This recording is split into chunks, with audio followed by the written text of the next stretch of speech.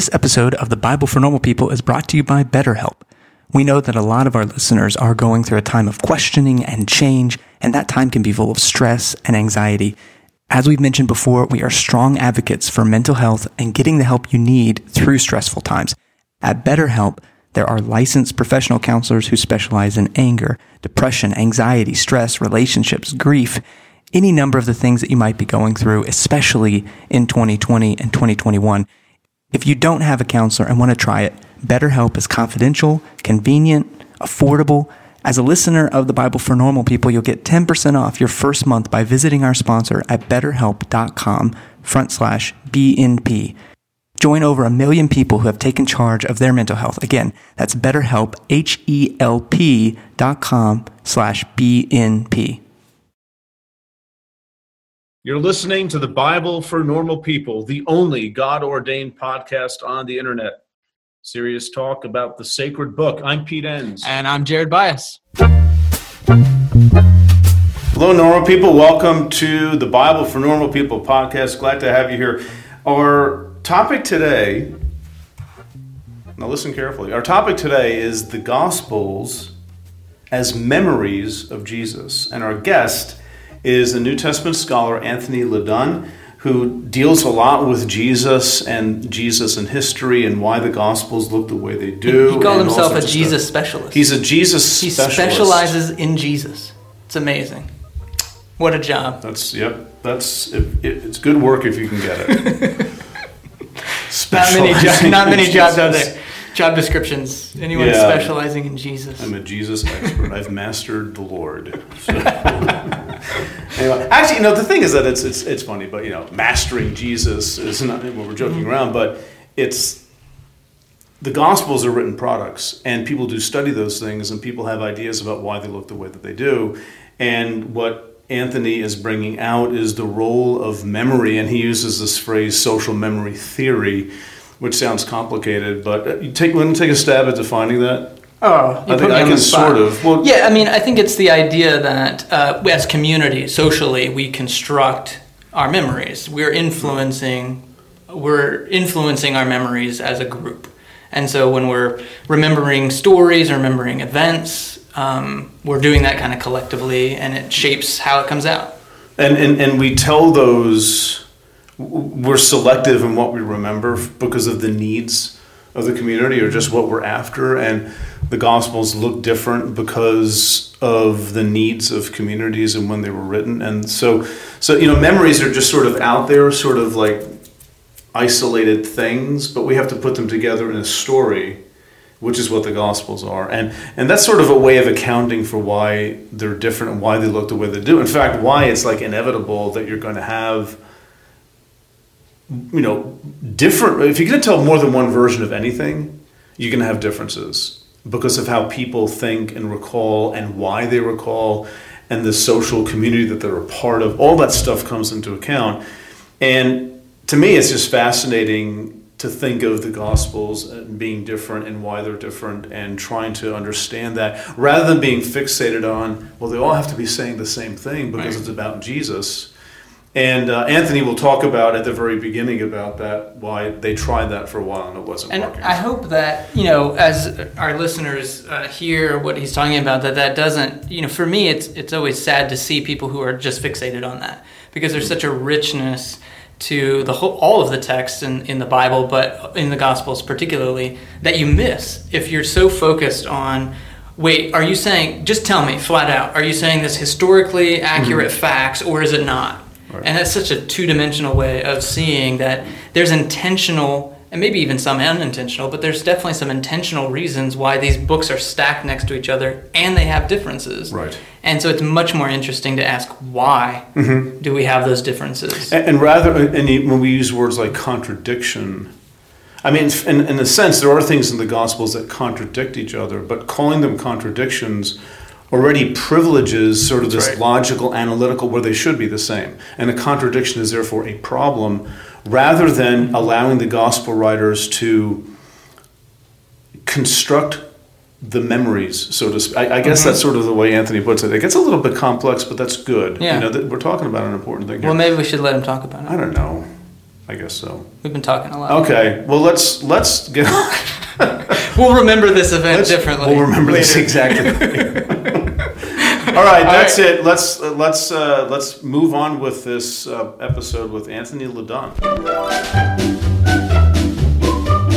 So, I mean, without any filter at all, your regular time sequence doesn't really have these beginnings, climaxes, and ends. What we do is we narrativize our perceptions of time and create these stories that make sense to us. And this is exactly what's happening with the Gospels. Well, it's that time, folks. It's time for us to talk about microdosing. Microdose gummies deliver perfect entry-level doses of THC that help you feel just the right amount of good. Microdosing can help you get into a relaxed, focused zone easier and stay there longer. It has benefits for workout recovery, sleep, anxiety relief, boosting creativity, and even pain relief. You know, Jared, I have a really good friend of mine who saw that I was taking microdose gummies, and she said, can I try some? And so I gave her some of the sativa strand, and she said it has made such a difference for her at work and just in general, just feeling more alert and more focused. And it's quite amazing. So get 30% off your first order plus free shipping today at microdose.com. Promo code NORMALPEOPLE. That's one word. It's available nationwide. That's microdose.com. Promo code NORMALPEOPLE for 30% off and free shipping. Microdose.com. Promo code NORMALPEOPLE. Hello, Anthony. Welcome to the podcast. Yeah, thank you. Thank you for having me. You sound excited. You know what? I am so excited. I've been filling out a year-end report all day, and it's nice to take a break and talk about something that I love to talk about. Okay. Which is baseball? Hey, I saw that you went to your first game at AT&T Park in San Francisco. I wanted to ask. That was actually it was wonderful because I went with friends and they happened to have very, very good seats, and it was interesting because they played the Phillies, which is here in our neighborhood. I'm not a Phillies fan, but I never go to Phillies games. I had to go to San Francisco to watch the Phillies, which was a bit depressing. But yeah, no, if you had to compare the new Yankee Stadium to San Francisco Stadium, what would you? Well, honestly, I like AT&T Park better. I like most stadiums better than Yankee Stadium for the simple fact that you can't get to Yankee Stadium. Well, that as a Giants fan, that warms my heart to hear. Yeah. So thank you. Well, that's okay. That's all I'm giving you, though. Okay. They stink this year, by the way. Oh, they are absolutely. But they beat the Dodgers at 5 a.m. last night, so I'm happy about that. Okay. Yeah. Really? Oh, gosh. Well, it was 2 a.m. in San Francisco, but I'm on the East Coast, you see. Right. So anyway. Anyway. Well, listen, Anthony, I appreciate you coming on here. And Jared and I, we want to talk to you about sort of an important part of the New Testament, the Gospels. And you've read them, right? Because if you haven't read them, we don't want you on here. I flipped through. Didn't like how it came out at the end, but I felt like the characterization was pretty strong. You didn't like how they came out at the end. Okay, you must have stopped reading like halfway through the ending of Mark. I'm afraid that Mark stopped reading halfway through the last chapter. Yeah, I am. This is one of the great loves of my life. I am devotionally committed to studying Scripture, and I can't get enough. Well, we should just explain before we keep going. I made this little joke about the Gospel of Mark. Scholarship has been able to determine pretty clearly, and it's actually pretty obvious when you read it, that there's more than one ending to Mark. Yeah. And the so-called shorter ending doesn't include a resurrection account, and the longer ending seems to have been added later on by somebody who's read Matthew and Luke. Right, and I think that's not a bad way to start. At the end, I think I would like to make sure. I mean, almost every Bible is going to have a footnote telling you exactly what you just said, Pete. Yeah.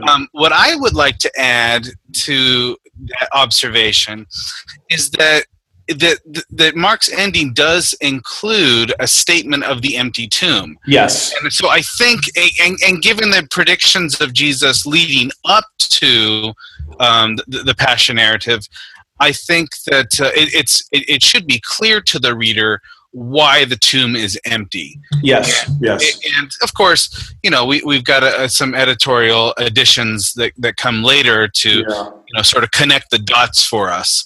But I think even if we just go, we end halfway through chapter 16, what we encounter is the empty tomb, and by inference, the resurrected Jesus. So, Anthony, that does beg the question a little bit that we want to talk with you about today.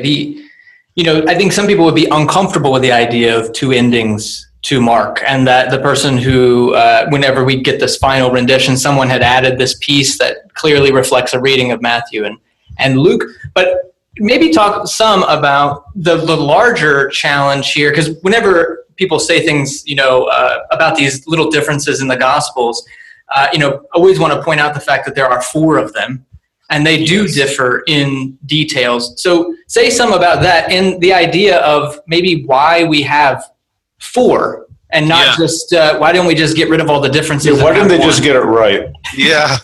Yeah, no, Jared, that's a fantastic way into this. I think, look, it's sort of commonplace for people who are familiar with the Bible to recognize that we have 4 of these things. But if you stop and think about it, this is actually quite a profound statement by the people who are collecting the New Testament documents. Why 4? Why include 4? It's not like we have multiple 4 different accounts of Julius Caesar, and we decided to set them right next to each other in a canon of sorts. So why 4? And in addition to that, from the 2nd century to the 4th century, the church had another option. They had a document called the Diatessaron, which basically created one single gospel, so we didn't have to deal with the awkwardness and the puzzle of having these 4 different documents side by side. Say that word again. What's it called? Yeah, it was called the Diatessaron. Oh. And does that mean something? Yes, indeed it does. It's the taking of 4 and reading through as if you don't need 4, you just have one document. So just to be clear about that, so everyone that's listening can understand, you can go to the Christian bookstore today and buy a harmonization of the 4 Gospels where they kind of clean up all the differences and they have one straightforward narrative that takes Matthew, Mark, Luke, and John and kind of combines them all together. Is that what this document would have done? Yes. What you're referring to is what we call a harmony of the Gospels, and the Diatessaron would probably be our first example of a gospel harmony. Okay. And it did. It was popular from the 2nd century to the 4th century in some parts of early Christianity. And what ended up happening is the Diatessaron could never catch on long term, and part of the reason for that is that the people who valued these texts decided one of the main criterion for their value is their association with an apostle. Okay. So it was more important to make sure that we have Peter's narrative, and they believe that Peter was sort of behind the Gospel of Mark, or Matthew's narrative, or Luke's narrative. These sort of early luminaries. It was more important to have them teaching us from Scripture than it was important to have a single unified narrative. Yeah. And at that moment in the history of Christianity, something remarkable happens. It's like the church decided we would rather preserve a puzzle. The puzzle presented us by 4 overlapping but differing narratives. And we're going to put them right next to each other, and that's our canon. Right. That sounds to me it never quite struck me like this before, but, Judaism is known for allowing conflicting things to sit next to each other in some of their sacred texts. And this is, almost a Jewish kind of move to allow these 4 to be what they are and not try to harmonize them, but they all have their own value. And, that's why we say, right, the gospel according to.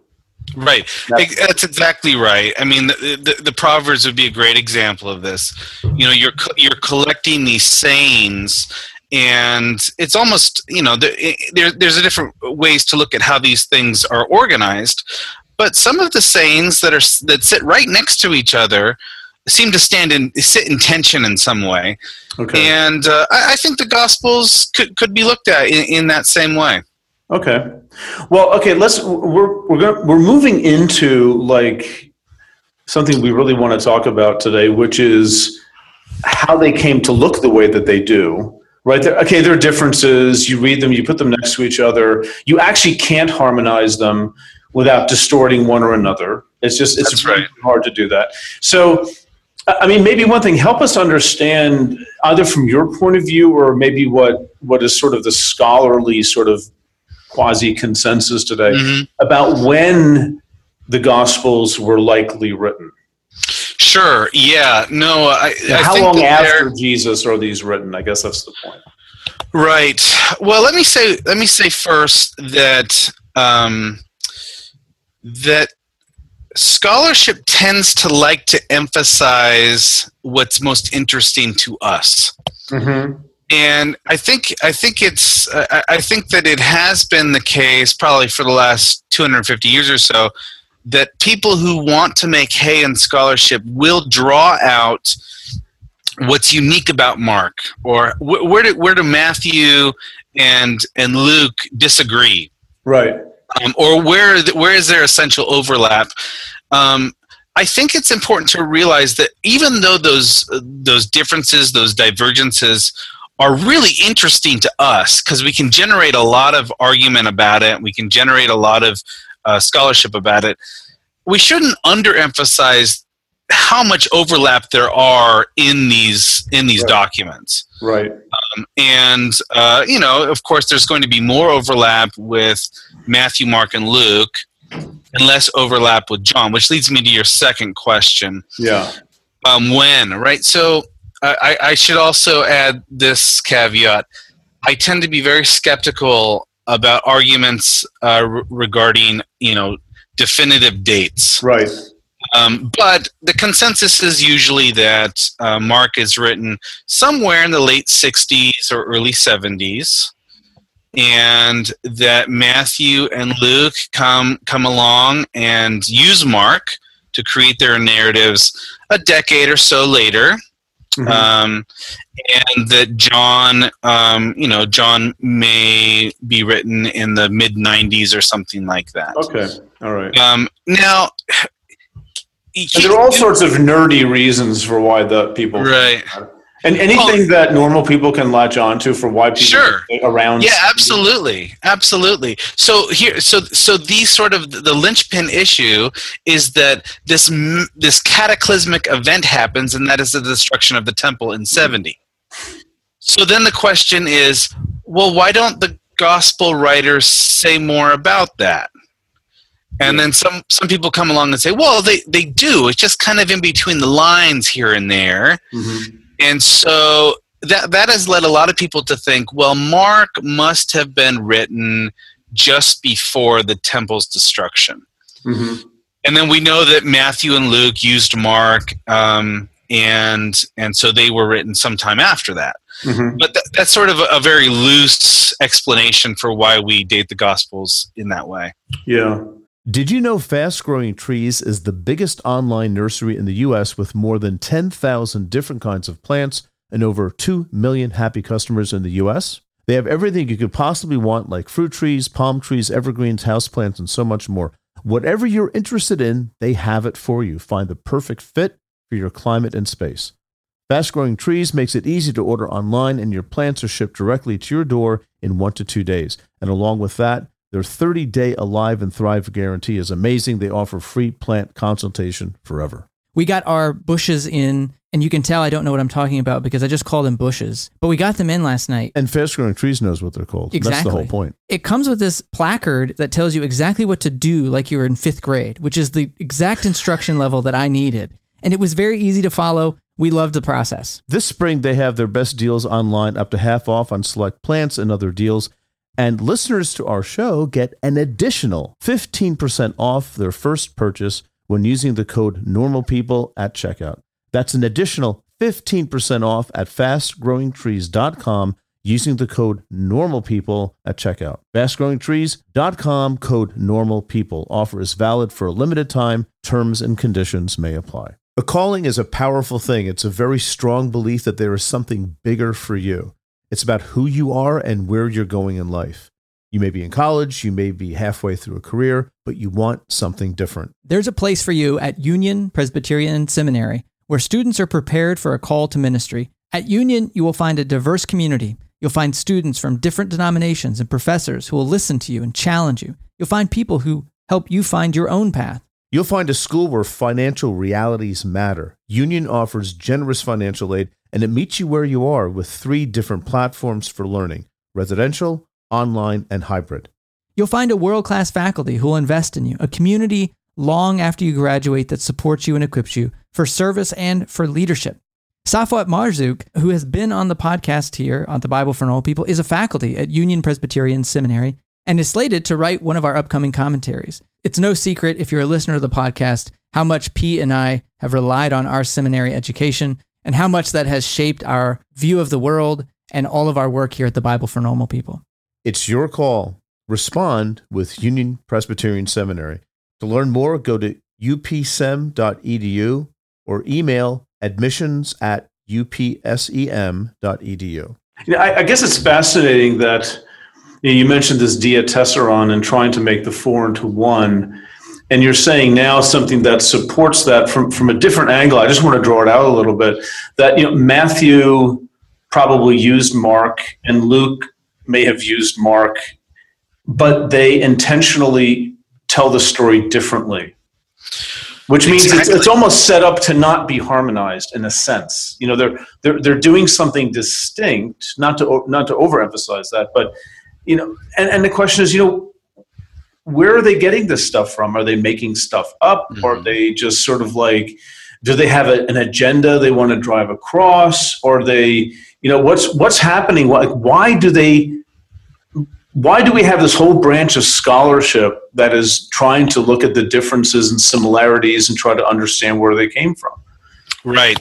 Well, there's sort of the cheeky answer, and then there's a more complicated answer. But the cheeky answer is that we do this because we have 4, and there's a lot. There's a lot of interesting things where you compare and contrast. So keep this in mind. What if we stumbled upon 4 revisionist histories of the life of Abraham that were all penned within 40 years of his death? Mm-hmm. Hebrew Bible scholars would be doing cartwheels. They'd be so excited, right? There would be dissertations. People would have jobs and livelihoods. It'd be fantastic. Oh yeah, right. So it would be amazing to come up with these narratives, even if they're not sacred texts. Even if we all decide, yeah, of course, there's specific political agendas attached to each of these. Mm-hmm. We would have a lot of fun comparing and contrasting to figure out how do these things relate to the personality that set these memory trajectories in motion. Okay. So that would be one way to answer that. Well, you just actually said a big word, memory trajectory. Yes. We can't let you go with that. Uh-huh. What the heck are you talking about, Anthony? Yeah, so that's... Did you just make that up on the spot? This is kind of my pet project. Oh, my goodness. Right. Tell us about your pet project. Yeah, so so there is a field of research, and it's interdisciplinary. It's not just biblical scholars. In fact, we're coming late to the game. It's a sociological, psychological, political, anthropological theory called social memory theory. Okay. And social memory theory does a couple of things. One, it wants to explain why groups remember what they do and how do they go about remembering those things. Okay. All right. So I'm looking at a book on my bookshelf right now called The End of Memory by Miroslav Volf. And one of the things he says in this book, and of course, keep in mind these are just sort of little power pellets of ideas. But he says that Jews are people who remember the Exodus, and Christians are people who remember the Passion. Mm-hmm. Now, of course, that really distills some really important differences between Jews and Christians into sort of a soundbite. But there's a sense in which Christians are people who have chosen to remember Jesus in a particular way, and in a way that continues to be present to us. Okay. And so that's a kind of memory. So a social memory theorist may ask that question: what kind of memory am I looking at here, and how is it functioning within the group? The other element of social memory theory that's really important is how does group memory, how do group categorizations, how do social constructs like language and music and culture, how do all of these spur and constrain what's going on in my head right now? So there's an interest in autobiographical memory, but as a function and as something that exists within group dynamics. Okay, so maybe take a minute and tie that practically to the biblical community. And we were talking about the Gospels, jumped over to social memory theory. Now maybe connect the dots a little bit. How does that function? Sure. Well, there's a great example of this in the beginning of John's Gospel. So this is in John chapter 2, and Jesus says this really remarkable thing. He says, "If you tear down this temple, I will build it again in 3 days." Well, it's a very sort of outlandish claim. But what ends up happening is immediately after, so the very next verse, the narrator jumps in and says, but he didn't really mean that. He was talking about his own body. So in reality, Jesus was referring to his own death and resurrection. So, and then, interestingly enough, the narrator says, we realized all of this after he had been raised, and we remembered back on what he said in accordance to the scriptures. In other words, what the narrator is saying is that none of us really got what he was talking about, but then later when we were thinking about it, we remembered what he said, and we were reading some scriptures, and the Holy Spirit got involved, and now we really get it. Now we really get what Jesus was trying to say. In other words, what we're seeing here in John is a theologically framed memory, and the narrator comes out and says exactly what it is. Okay. That's a lot to wrap our arms around, because we're not used to thinking of, I guess, who's we? Your average person, who we have the finger on our pulse to these people, don't we, Jared? Right. So at least Jared does. Okay, let me just try to sort of repeat back here. Basically, the Gospels are memories. Is that a good Well, way? right. I would say that they're sites of cultural memory. They are sites of cultural memory, and like we would find in any sort of site of cultural memory, there's a couple things happening in them. There's there's the object of the memory. What did Jesus say and do? And then there is the secondary part of it, and that is, what does it mean to us now, right? Mm-hmm. So I've got John 2:22 right here. It says, after he was raised from the dead, his disciples remembered that he had said this, and they believed the scripture and the word that Jesus had spoken. And this really kind of goes back to John's chief agenda. John is writing this gospel, he says, so that whoever reads it is going to believe it. So this is supposed to be a faith-inspiring document, right? So sometimes what John will do is John will remember things in a way that makes sense to him theologically. Okay, so remember, see, when we use the word remember normally, remember means simply recalling bare facts. Sure. You mean something different. Yeah, well, two things. One is I would sort of question the bare fact, like whether I the bare agree. We should question that. facts Yeah, but I think that's how most will people exist. understand it. So, Another here, maybe a different way to put this is to use the word commemoration. okay. So commemoration has kind of that sort of root word for memory in it. But when we commemorate something, there's a number of ways to do it. We could do it by, celebrating something that's on our calendar every year and sort of ritualize the Christian calendar, the Jewish calendar. Or we could commemorate something by, erecting a statue in their honor, or erecting a museum to remember something that's horrific. So there's a number of ways to commemorate an event.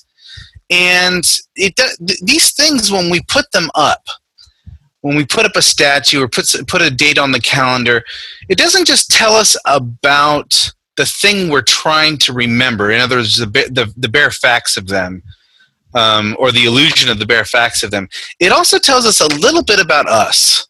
Like, why did we put this up? Right? Why did this statue of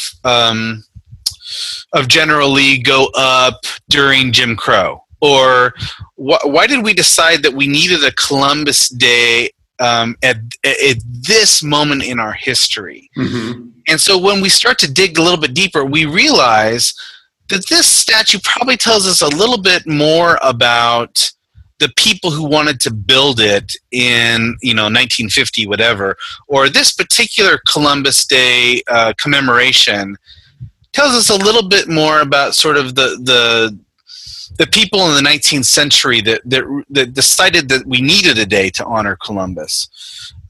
So there are two levels of social memory. What is going on in the culture that makes this memory relevant? That would be one of the chief concerns.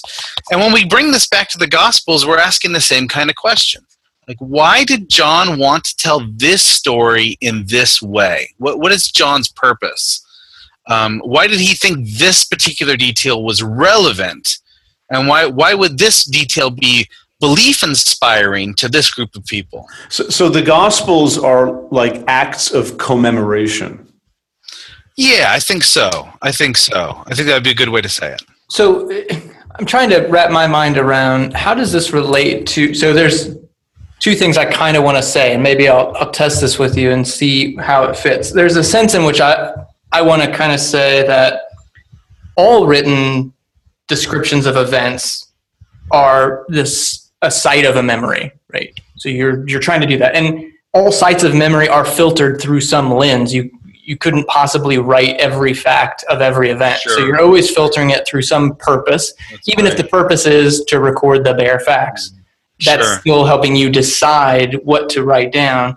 And so then all written descriptions of events then are filtered. There is no bare fact writing of events. Can we extrapolate that, or is it that the Gospels are this certain kind of writing called commemoration? Or are you trying to make a bigger point?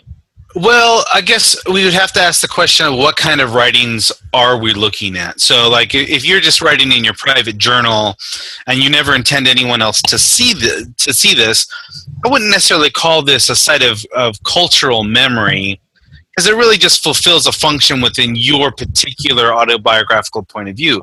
But even in that case, even if you're just writing about yourself for yourself, you're using language categories that have been conditioned into the way you think.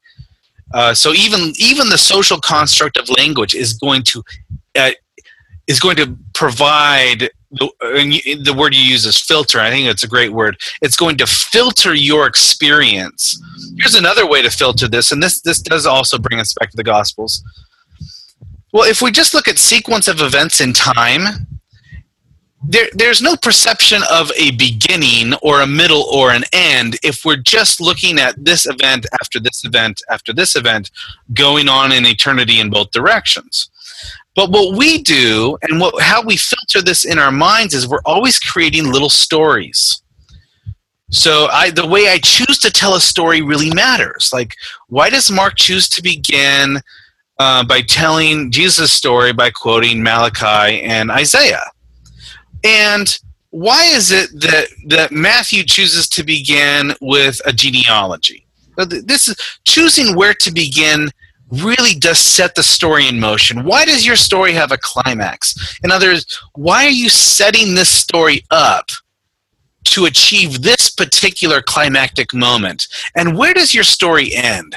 So, I mean, without any filter at all, your regular time sequence doesn't really have these beginnings, climaxes, and ends. What we do is we narrativize our perceptions of time and create these stories that make sense to us. And this is exactly what's happening with the Gospels. And that, again, that would be, you would say, symptomatic of all types of, I guess what I'm trying to get at are the people who are listening and saying, well, then the Gospels are somehow less than. If they don't just record sort of the courtroom, the journalistic video camera recording of historical fact, then somehow they're impoverished or they're at fault or something like that. But so I'm trying to maybe talk about, bring them into the room and sort of what would I would say number one that this is how all history works. Historians are always dealing with a particular selection of data. We're never dealing with something that is objective in the way that mathematics looks to be objective. We're always dealing with the selectivity of the ancient mind, and we're always contending with our own selectivity. And this process is always more of an art than a science. And that's not just the case when we're doing historical Jesus research. It's the case when we're doing any kind of research. And the other thing I would say, and I'm so glad you brought this up, is the whole video camera analogy. And this is, from time to time, this is brought up. Like, well, what would it have seemed like if we had a video camera on Jesus? Well, gosh, we have a video camera in everyone's pocket now. Everyone's walking around with the video camera. Has that provided any kind of uniformity for how we perceive the world? I don't think so. In fact, yes, it has. In fact, I think that if we isolate some moment, like videographic footage, let's say, of the assassination of John F. Kennedy. Here's an example of a very significant moment in American history where we actually have a few different camera angles of this thing, and one very famous image of this thing. And it really hasn't silenced variants of interpretation of the event. We're always using this kind of data to interpret the events in a way that makes sense to us now. And that's what social memory does. It asks the question, why does this data make sense to this particular group when it does? Well, let me ask, I think to me, that's very, very helpful to think that way, because there's no, over the fray kind of look where you're getting all the facts. That's like an impossible thing. And to see the Bible do that is, I think, for many people, rather refreshing. I know people who get into the complexities of the gospel and to say, listen, these are of the Gospels, and this is like really worthy of study because these are thoughtful, I guess now recollections of Jesus. But this is striking something to what you're saying. For example, the Kennedy assassination.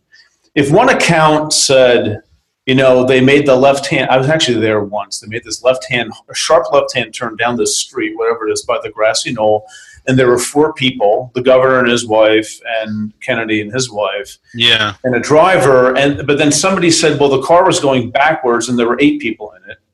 And I'm thinking of the resurrection accounts, which differ, rather significantly in places and are hard to harmonize. Sure. How does social memory theory fit into that, or does it? Does it sort of explain things like that, or is that a whole different category altogether?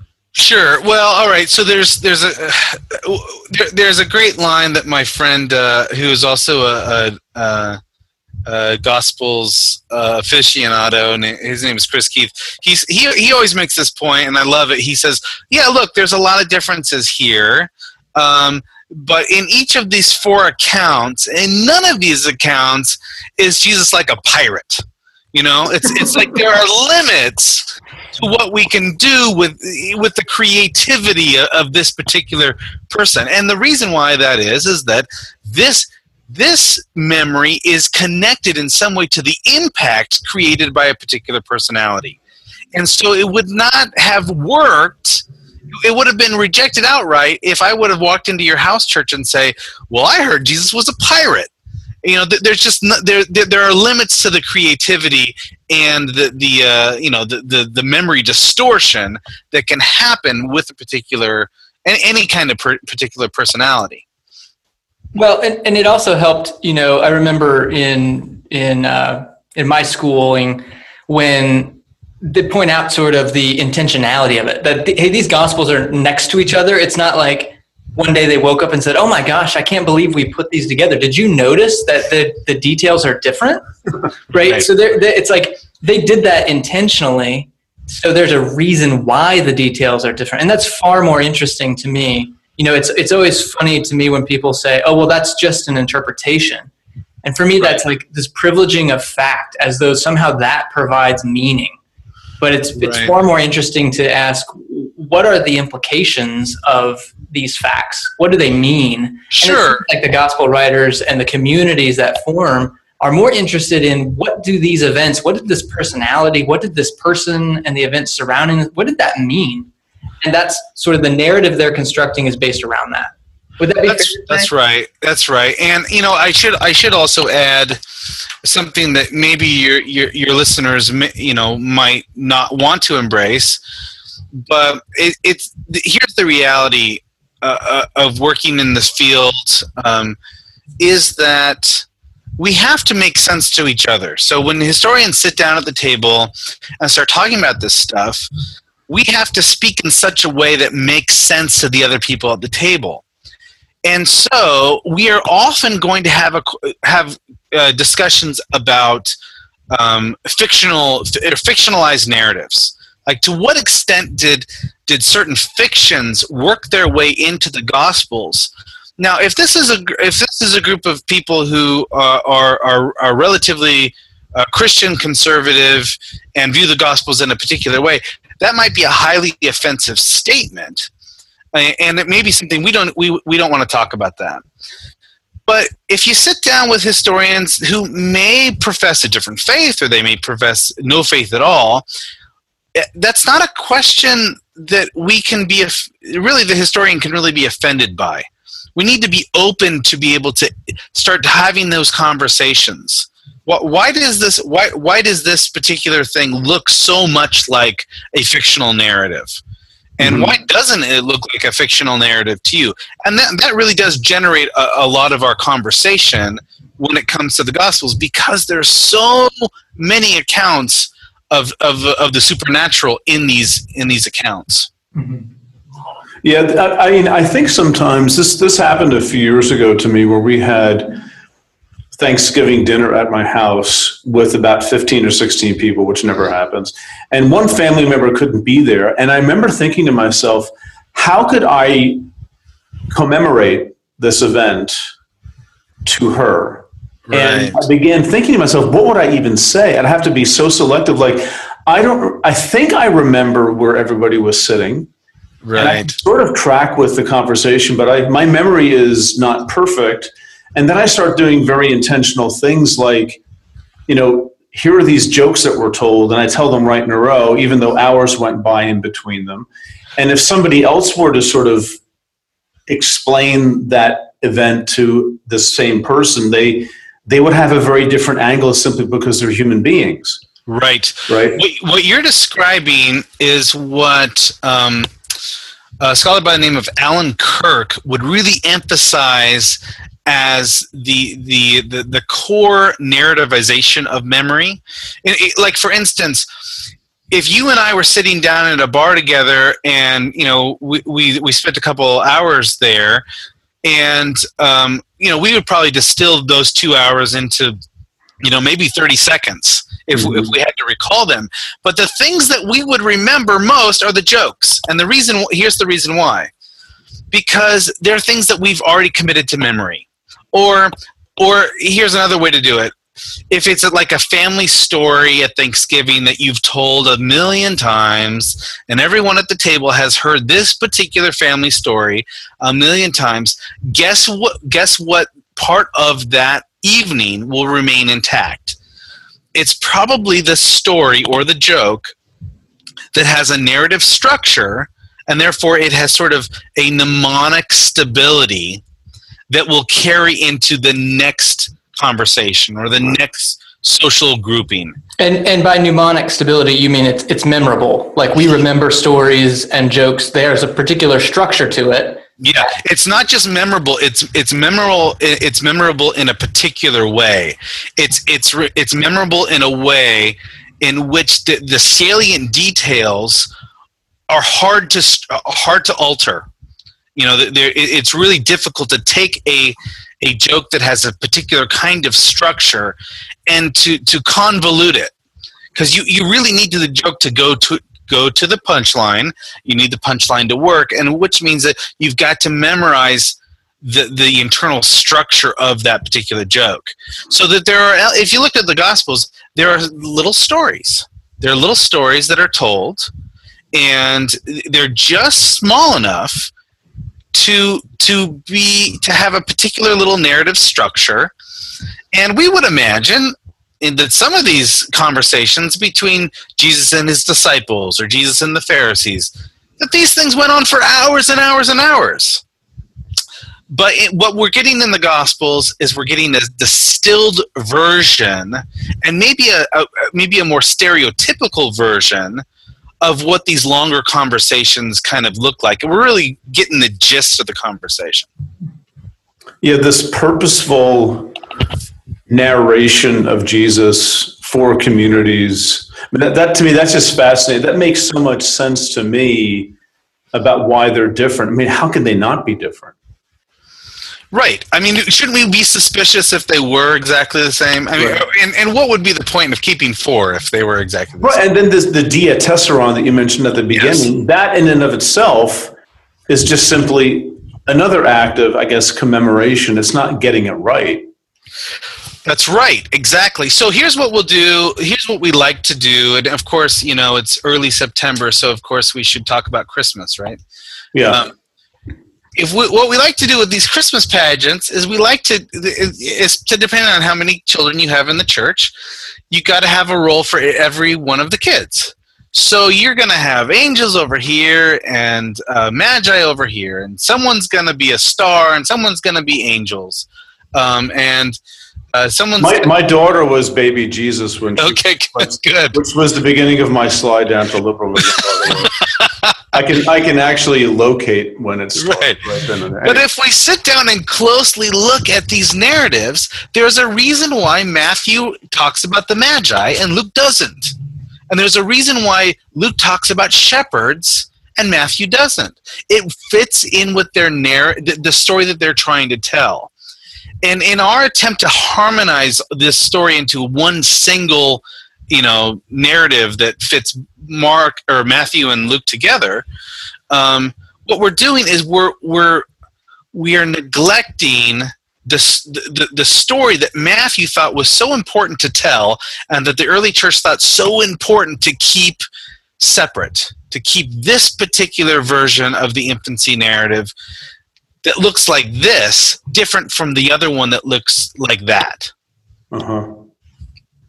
Well, okay, Anthony, listen, we could go on for hours about this, and we need to sort of draw it to a close, but one quick comment, and then I sort of want to ask you just some questions for the benefit of our listeners, but, it's just, what I'm hearing in all this is another way of putting it, respect what the gospel writers are trying to do and why they were trying to do it, and not be too obsessed with, let's call it factuality, where everything has to fit together nicely. That's actually disrespecting the gospel stories.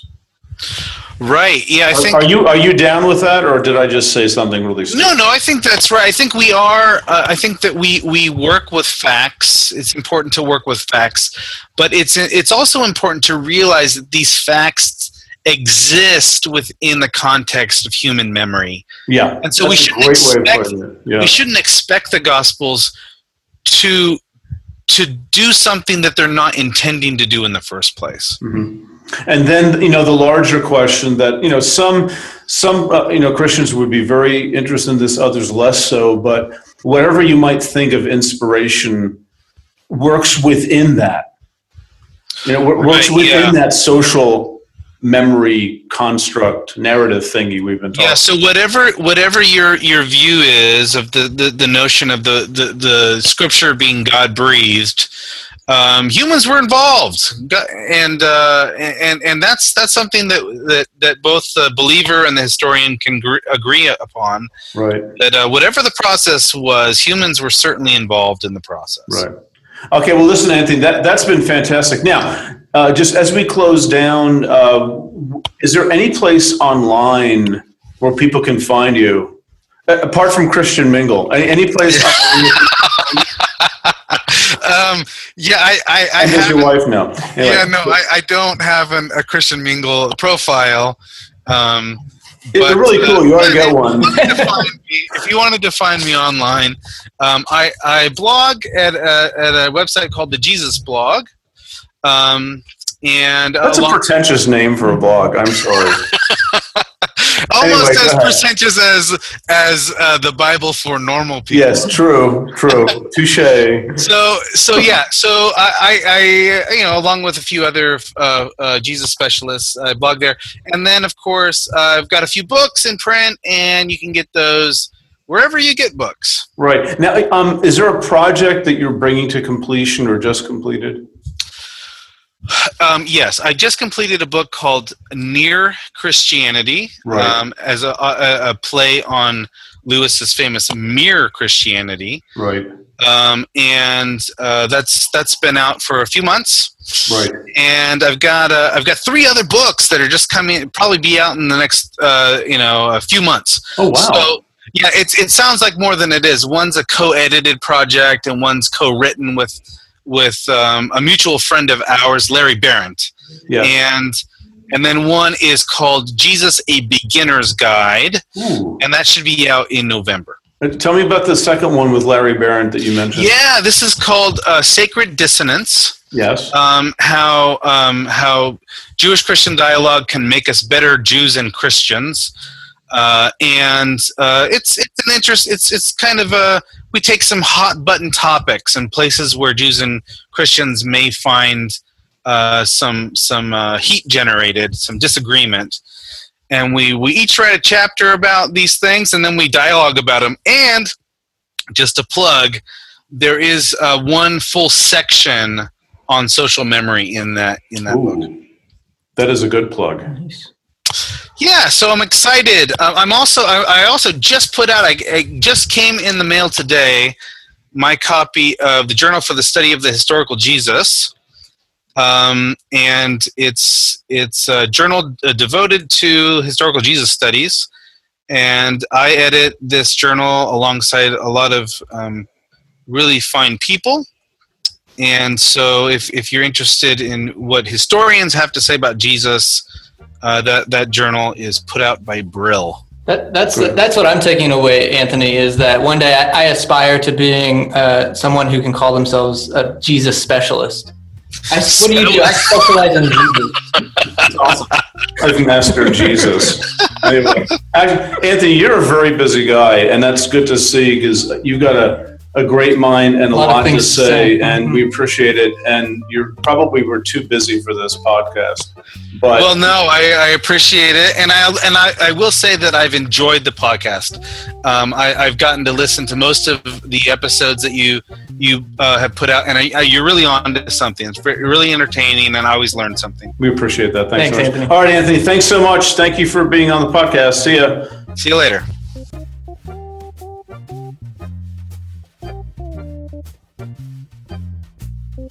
All right, folks, thanks for listening to this episode. And if you want to sort of catch up with Anthony a little bit online, as he said, he blogs at the Jesus Blog, that very unpretentious name for a blog. And I want to push a couple of books that he mentions and that are his most recent books. One is Near Christianity, which he mentioned, How Journeys Along Jewish-Christian Borders Saved My Faith in God.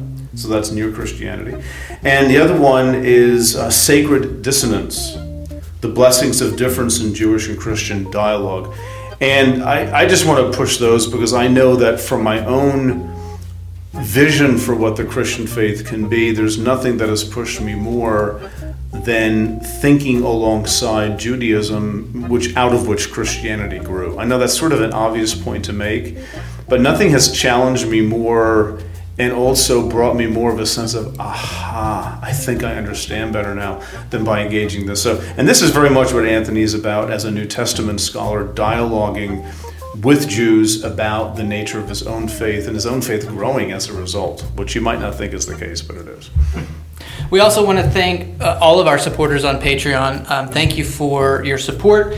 We invite you to go there, patreon.com/The Bible for Normal People. We have a lot of available content that's not available just in the podcast, behind-the-scene pictures, videos.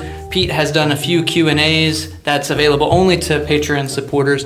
We also invite you to check out the website, thebiblefornormalpeople.com. This last weekend, Brian McLaren was actually at my church, and so Pete and I were there, and Brian called out Pete in the middle of his presentation just to talk about the work. I owe money. That's why. Yeah.